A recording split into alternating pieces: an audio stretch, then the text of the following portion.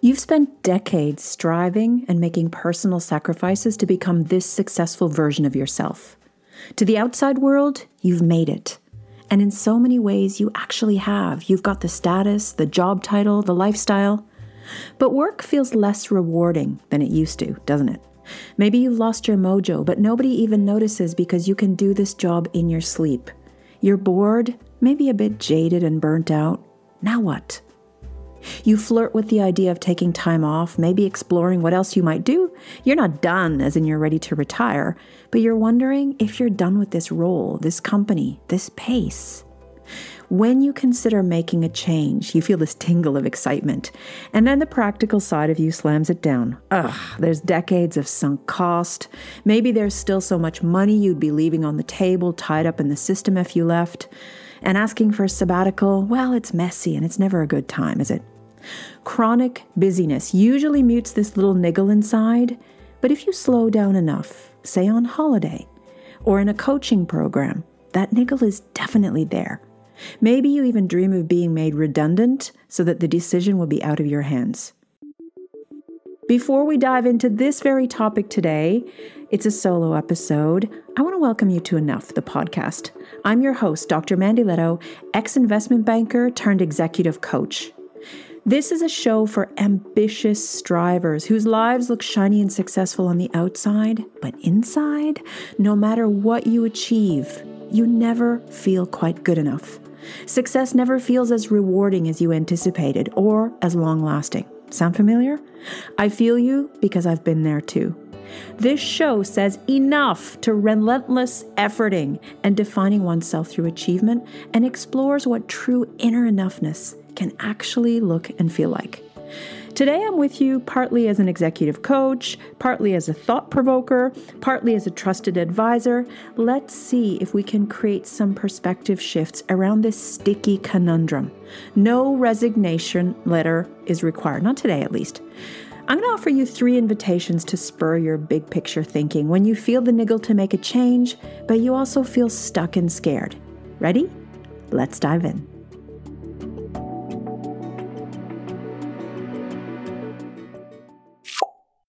Every morning, I would deliver flower arrangements to dead people. I was 15 and it was my first summer job working in the flower shop portion of a funeral parlor. One day, I had this vase of pink carnations and baby's breath, and I walked into the room and saw that the deceased was being prepped for that afternoon's viewing when the family and friends were going to arrive. There was nobody else in the room at that moment. The radio was playing, and I looked at this woman laying in the casket. She was formally dressed. Her hands were folded neatly, and there were rollers in her hair and cotton balls on her eyes. So I put down the carnations and I tried taking in the scene. Any minute now, she was going to sit up in that satin-lined casket, but she wasn't. Not ever. I got a bit creeped out and then I left without turning my back on her. And over the summer, I lost count of how many dead people I delivered flowers to. It got less weird. But just to keep it real, my other friends were working at McDonald's and Dairy Queen. Maybe I just got more philosophical as well. I don't know. I remember thinking this. We all end up here. All of this ends. Hearts stop, and the radio keeps pumping out pop songs. I've returned to that scene so many times in my mind. It felt incomprehensible to contemplate not existing, particularly at that age. And yet, it's guaranteed. We all have an expiry date, just like a jar of olives. We just don't know it yet. So how about you? Do you think about death regularly? I do. I know I've talked about this in the pod before, but I have this app on my phone called The Final Countdown, which tells me at the time of this recording that, according to statistics based on my age, geographic location, and lifestyle, I am likely to live another 37 years, 310 days, 19 hours, and 30 minutes. Are you living a life that aligns with your values? For those of us who still have the time and if we have the privilege of contemplating meaning and purpose and how it aligns with our work, it's an inquiry worth doing while you're still on this side of the lawn.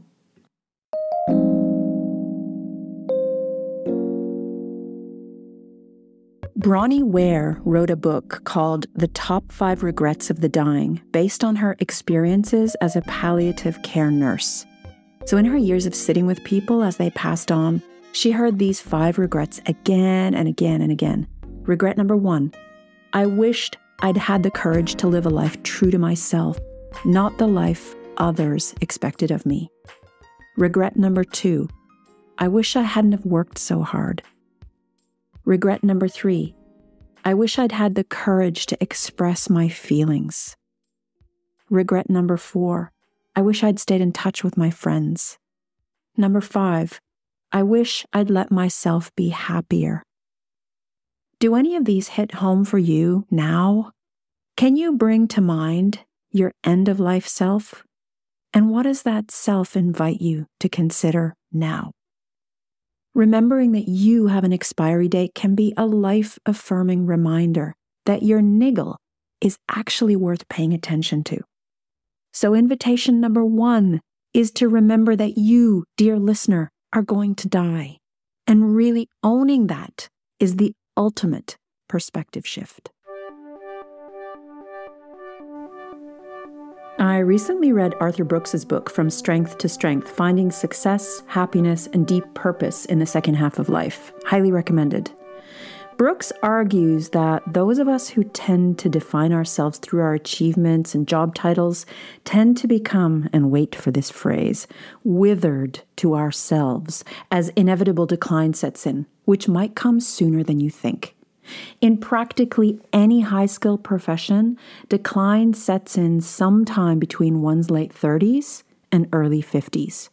Brooks says for writers, decline sets in between 45 and 55. Financial professionals reach their peak performance between 36 and 40. Doctors peak in their 30s with steep drop-offs in their skills as the years pass. By middle age, even entrepreneurial ability is plummeting for those of you founders out there. In other professions, peak performance is something like 35 to 44 for equipment services engineers and office workers. Air traffic controllers actually have a mandatory retirement age at 56. So rapid is their midlife decline. Wow. Read chapter 1 of Brooks's book if you want more in-depth analysis of this data. But the gist is this. In middle age, our prefrontal cortex, which is that bit of your brain behind your forehead, it starts degrading in effectiveness, meaning that rapid analysis and creative innovations start to decline, and skills like multitasking become way harder. Things like recall of names and facts, yeah. Are you experiencing that too? I'm definitely noticing that. There are these moments of referring to something as a thingy, or standing in the kitchen wondering, why did I come in here again? Or not being able to recall the name of my acquaintance who is sitting right there.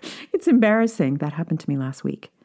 Brooks says that by the age of 50, your brain is as crowded with information as the New York Public Library. And your personal librarian is creaky, slow, and easily distracted. So why am I telling you this?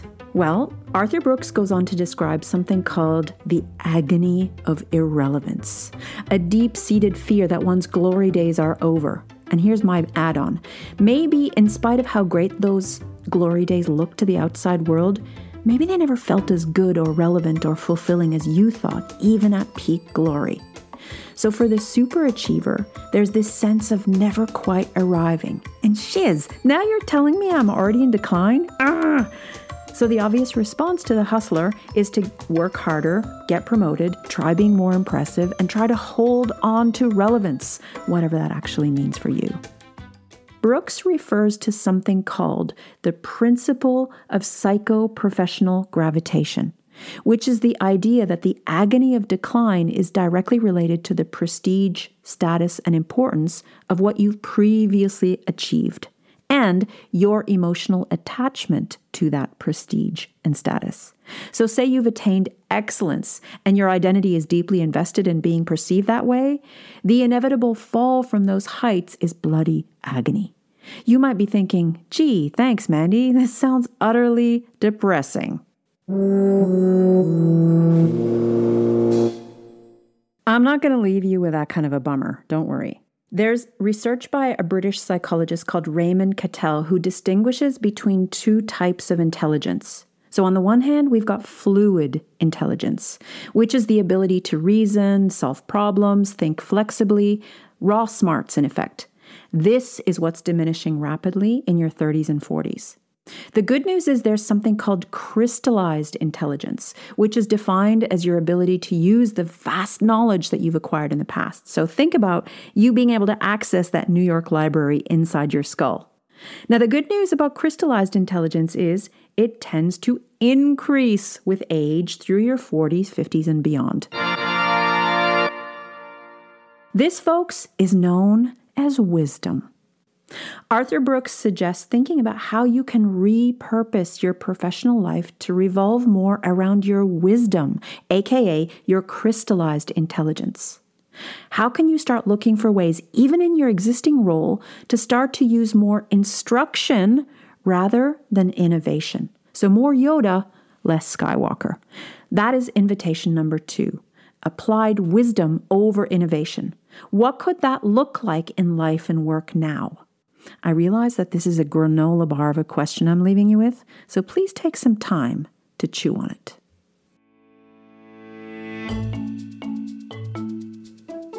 Okay, let's recap. Number 1, you're going to die. And I mean that in the most positive, life-affirming way. It's a prompt to quit farting around in the present. Listen to your niggles. Number 2, you will go or are already in professional decline. And if you're not yet, it's probably coming for you sooner than you thought. Wah, wah.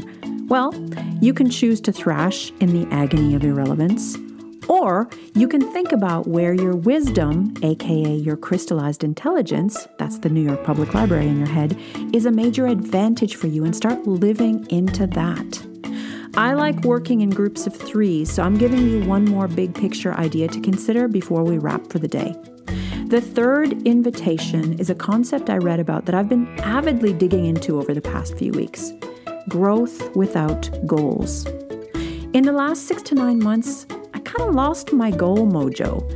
And there's things I want to achieve, yes, but as somebody who used to eat goals for breakfast, I felt really lost and a bit rudderless when there hasn't been a tangible goal that makes me want to jump out of bed in the morning. Nothing is really firing me up in the way that it used to. So after reading Arthur Brooks's book, I thought, aha, is it the decline of fluid intelligence perhaps? Or maybe it's a case of middle-aged, been there, done that.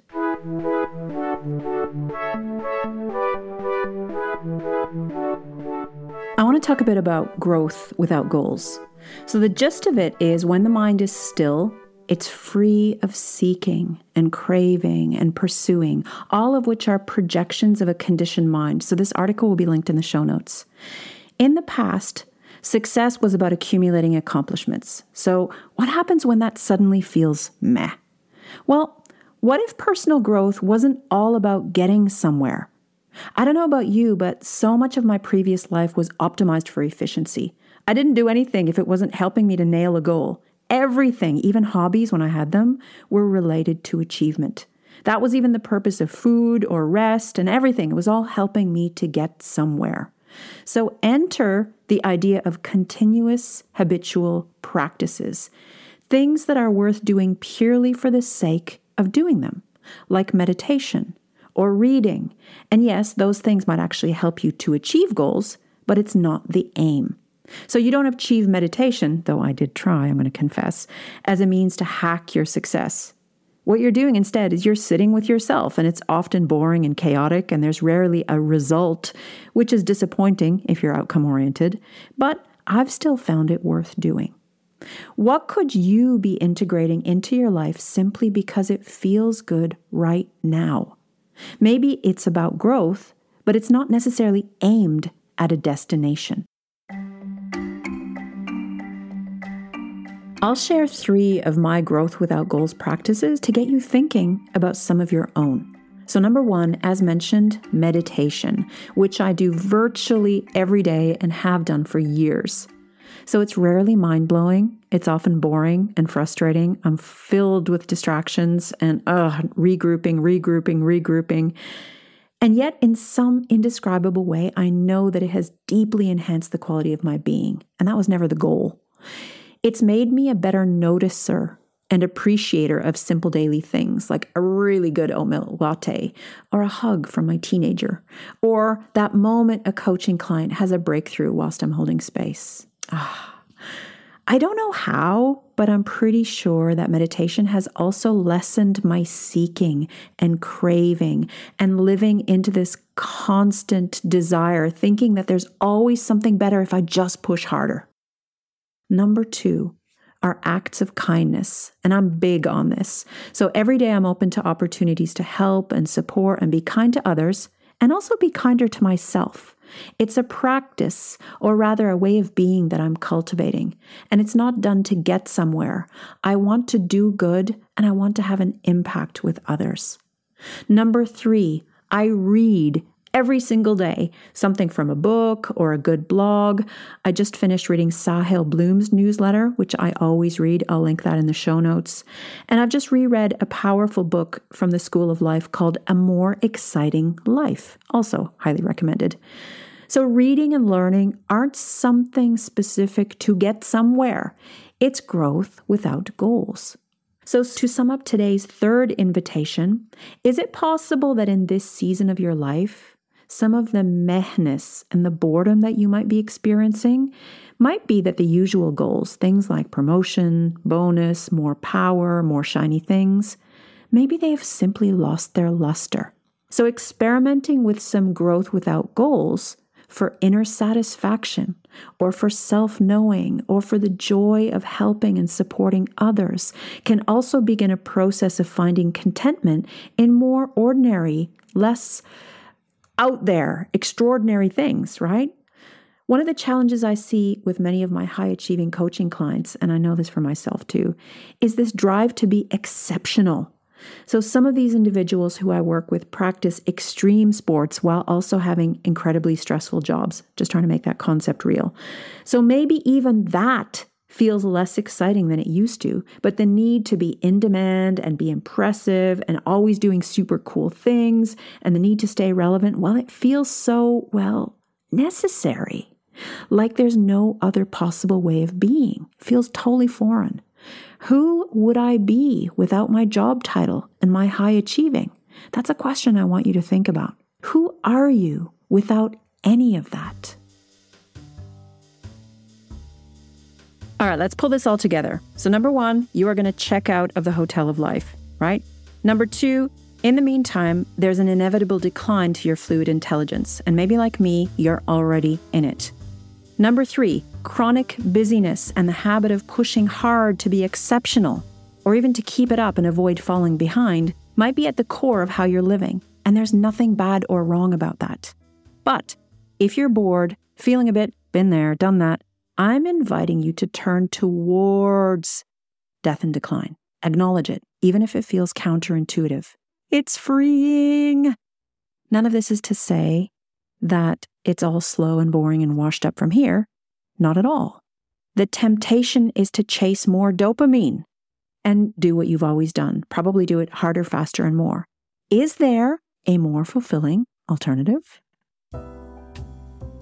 A few years ago, my husband and I went to hear David Brooks, an author and columnist from the New York Times, speak about his new book, The Road to Character.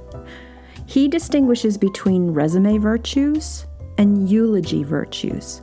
So as you might expect, the resume virtues are all those things that look impressive on a bio.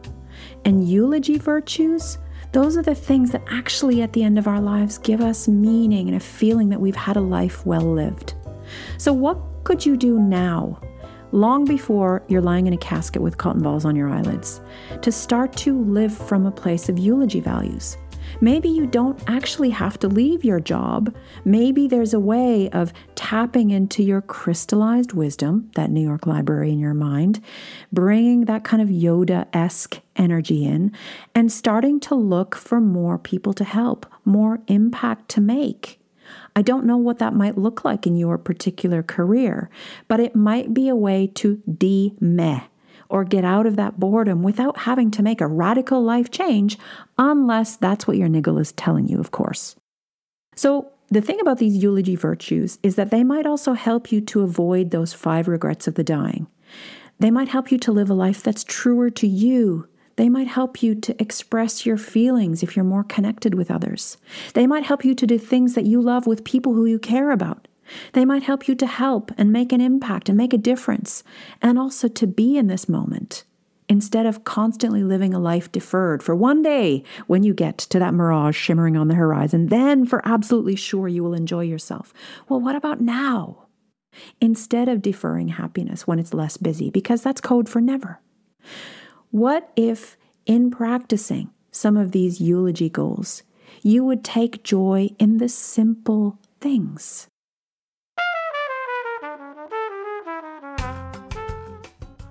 I hope this episode has inspired you to listen to the niggle.